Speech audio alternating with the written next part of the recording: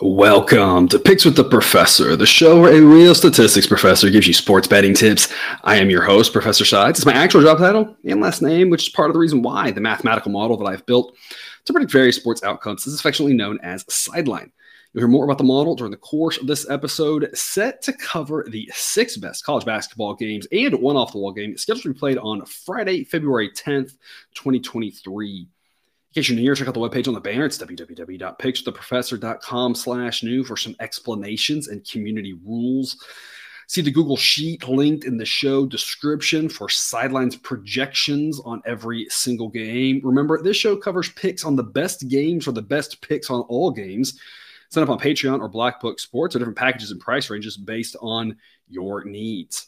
Remember that sports are unpredictable, so the discussion on this show is predicting a typical game and not trying to forecast it to a T, as that would be a foolish and impossible goal. But take a long-term view on here and don't get distracted when a team either can't hit or can't miss from three, as these things balance out in the long run but are hard to foresee before they happen. In other words, please understand that good and bad variance will occur. So as much as I'd like to say we'll be profitable each and every day, that is an impossible reality for any gambler.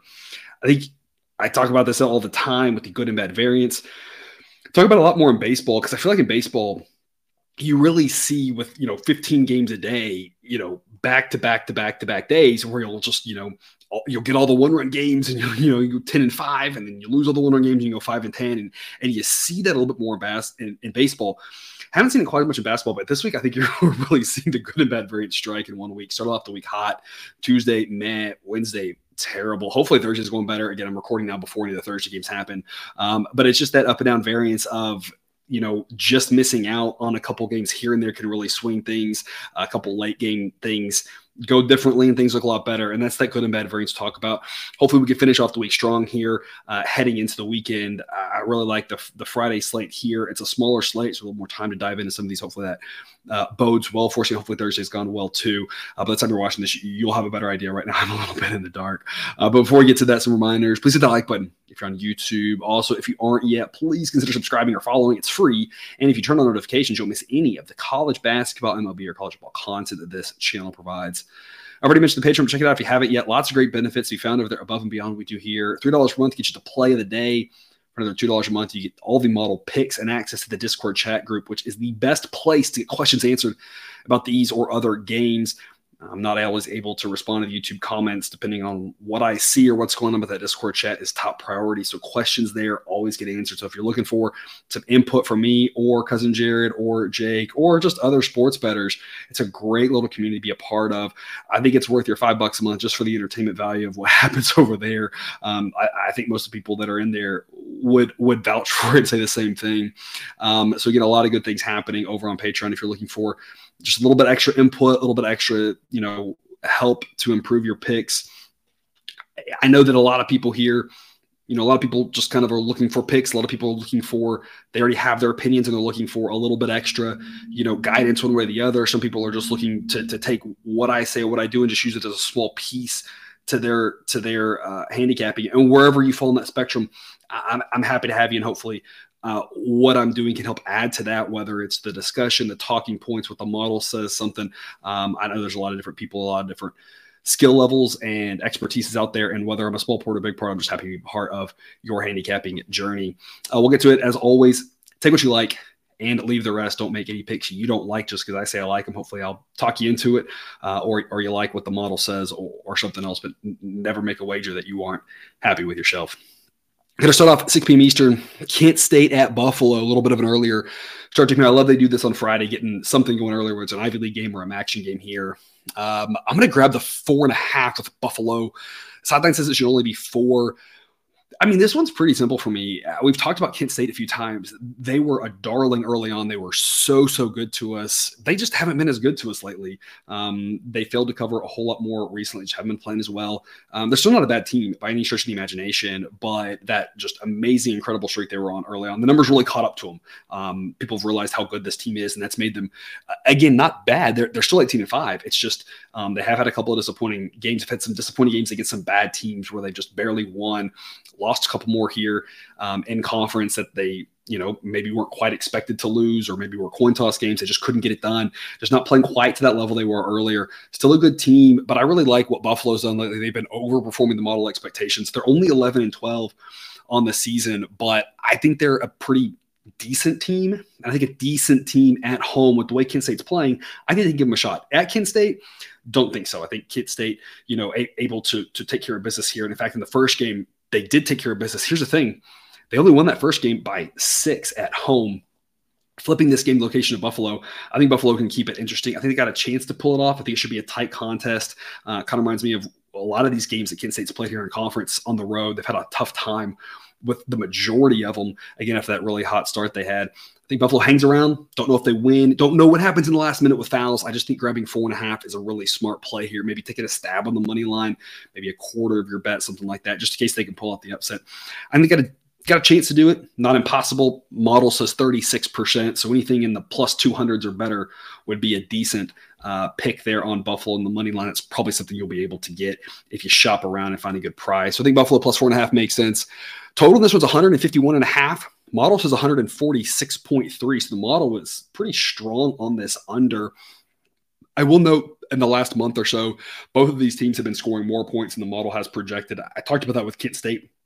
Their amazing defense just hasn't been quite as good in conference. Teams have figured out how to score on them a little bit more, and they haven't quite just had that shutdown defense that they've had before. So their games have been a little bit more high scoring than the models expected. And Buffalo, with their incredible offense and not much defense, has been good offense, incredible pace, and not much defense, has been playing in really high scoring games. The model's been projecting for high scoring games, but they've still been going over for the most part. So 151.5, I still think that's a little too high. But I'm not quite as excited about the under as the model is, just knowing the type of game that Buffalo especially wants to play at home. So it's not a pick I'm running to the window to make on that under 151.5. I do think it's the way I'd lean, but it's not an exciting one. Instead, I'm just focused on Buffalo plus 4.5. 7 p.m. Eastern, Xavier at Butler. Look, my handicap on this one's simple. I've watched Butler play. I've watched Xavier play. These two teams are not in the same zip code. I don't think it's really more complicated than that. Many a time we've seen Butler, at home. They've got a good home court advantage, right? They should be able to hang in with these better teams in the Big East. And more times than not, that's just not the way it goes. The issue with Butler, they're such a jump shooting team. And when the shots don't fall, they look pitiful. And one or two things are going to happen. Either the shots are going to fall, they're going to hang around and they might win this game. They might not. Even if the shots are falling, Xavier is good enough that Xavier could be up 3 or 4 late. Some late fouls could easily push us over a short number like 5.5. If the shots aren't falling for Butler, they don't stand a chance in this game. They're going to lose by 15 or 20, maybe even more. We've seen worse from them sometimes when the shots just start falling from them. So I just think there's more ways we win Xavier minus 5.5 than lose it. I've kind of fallen prey to this Butler at home. Maybe they can do something, I don't want to say trap, but mindset, and it just hasn't worked. This team just isn't that good. Xavier's just in a whole different world than Butler is. I think this number should be higher. The model says 6.5. Personally, I'd lay 7 with Xavier. I don't think I'd lay more than that, but even a number that high, I think is a fine number to lay. So 5.5, I'm pretty excited to lay a number like this. Obviously, if I get 5, it's even better, but 5.5, 6, I think it's just a great play because, again, I don't want to lay too high of a number in the event that Butler, the shots do fall for them, because then I know our way to win is going to be late fouls and that sort of thing. But so I want that opportunity. But again, if the shots don't hit, doesn't matter what number we lay, we're going to be successful. So I like laying it with Xavier here. I'm not a big lay numbers with road teams type guy, but again, these two teams are just not in the same zip code, in my opinion. Model says 148.1 points, totals 146.5. So the model might lean over, but again, this is such a high variance total. I wouldn't touch it personally because it's all going to be about Butler. And if they're hitting, this game's probably going to be more in the 80 to 75 range. It's going to get a little bit more high scoring and it's going to fly over this total. If they're not hitting, it could easily be something like 75 to 60, and you're not even going to sniff 140, much less 146.5. So really high variance total just because of Butler being anytime you have a jump shooting team or a heavy 3-point shooting team, the totals are just all over the board. Cousin Jerry and I talked about this yesterday with Iowa. Sometimes they do hit like 35% of their threes, and it does actually play out like normal, but so many times they're either just hot or they're not, and the totals go everywhere. So just a high variance total, just not one I'm interested in backing, but I do love laying the 5.5 with Xavier. Also at 7 p.m. Eastern, Youngstown State at Purdue Fort Wayne. We got an A grade play here on Purdue Fort Wayne getting 3 points. The model says that Purdue Fort Wayne wins this 49% of the time, and thus getting 3 points makes this an exceptional play. Talk about a lot the importance of 2 and 3 in college basketball. They're not as important as some of the key numbers in football, but we have what we have here, and 2 and 3 are more important than 4, 5, and 6. So knowing that Purdue Fort Wayne could easily lose a 1-score game by 2, now we win by 3, we push, or they just win this game at home, I think is too good to pass up. You've got 2 teams here that are both pretty around average. I do think that Youngstown State is the better team, but I don't think they're better by enough to be favored by 3. I think this line's a little bit outrageous. Again, it's a pretty coin toss game. Model says Youngstown State by about 1. And that makes sense because I'd say they're about 2-ish points better, maybe 3-ish points better, right? Something like that. So they should be favored, but just by the tiniest amount, not by 3. When you look at these 2 teams, Purdue Fort Wayne has been a little bit of a disappointment as of late, but I think it's really hard to judge that in a conference like the Horizon because you have some truly terrible teams in this league. And you see a lot of times a team that maybe just doesn't come out playing hard. We've seen it with Milwaukee a lot as of late, and Milwaukee plays later tonight on Thursday. So by the time you watch this, you'll know how Milwaukee has done. Milwaukee is what I'm fascinated to watch here on Thursday night because they've been really disappointing against the bad teams in this conference, losing one, not covering another. Now tonight here on Thursday, playing a team where it's a tighter spread, do they come back out and show, that they are a really good team, or is that a real funk? And that's the thing, is it's just hard to get a feel for that in this conference because you have the teams that are all kind of mediocre hanging around each other, and you have some of those bottom teams. It's just hard to get a feel for. So Purdue Fort Wayne been a little bit of a disappointment, but I'm just not sure how much I buy into it. I still think they're not that far behind Youngstown State. I think at home, they've got a decent chance to win this game. So either whether it's money line or +3, I think Purdue Fort Wayne is a great pick. It's one of the 3 A-grade plays the model has tonight.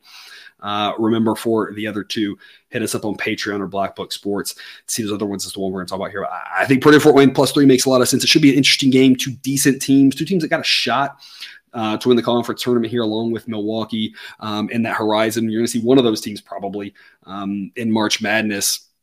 It should be an interesting kind of clash of styles in that Youngstown State, great offense, terrible defense. Purdue Fort Wayne, decent offense, decent defense. Purdue Fort Wayne's a little bit more balanced of a team. At Youngstown State,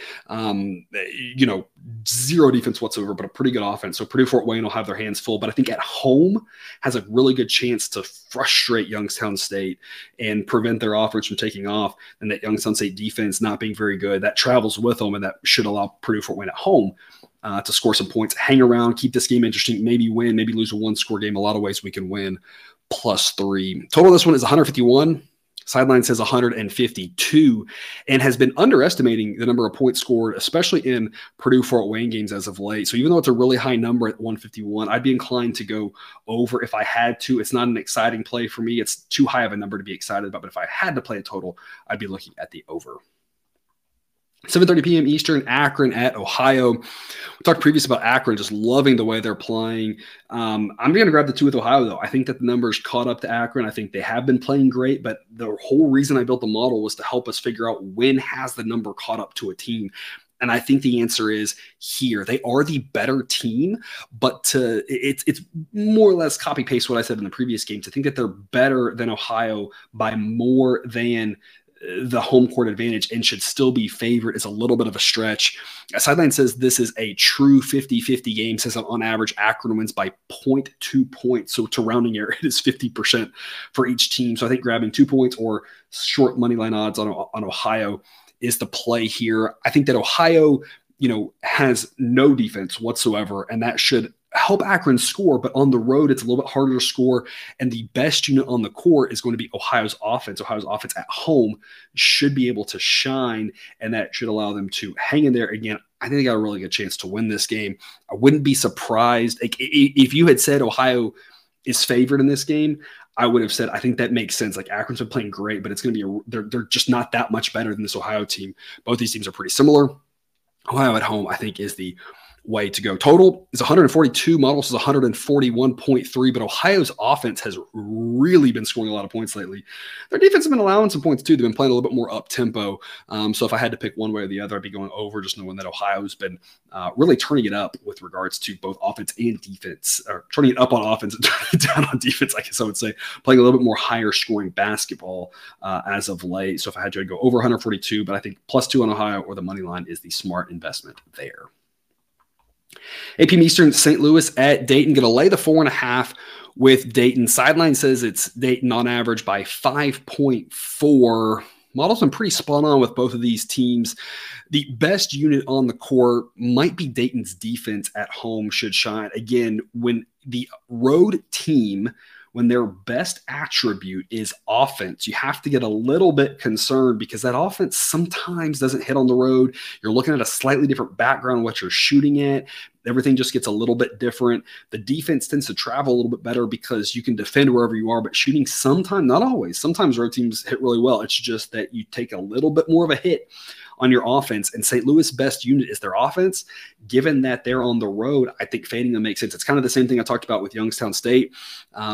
Their best unit also the offense. So when the road team is better at offense, I think home team is kind of the way to look a little bit, more times than not. And the same thing here. I think that St. Louis offense is going to struggle on the road, again, against Dayton's defense, which is the best unit on the court. Dayton at home going to really slow down the pace, take the air out of the ball, try to frustrate St. Louis. At St. Louis, a little bit of a different story, right? Because St. Louis going to be able to play with a little bit better pace. Their offense shooting, with the backdrops that they like shooting at. But as it is here at Dayton, I think that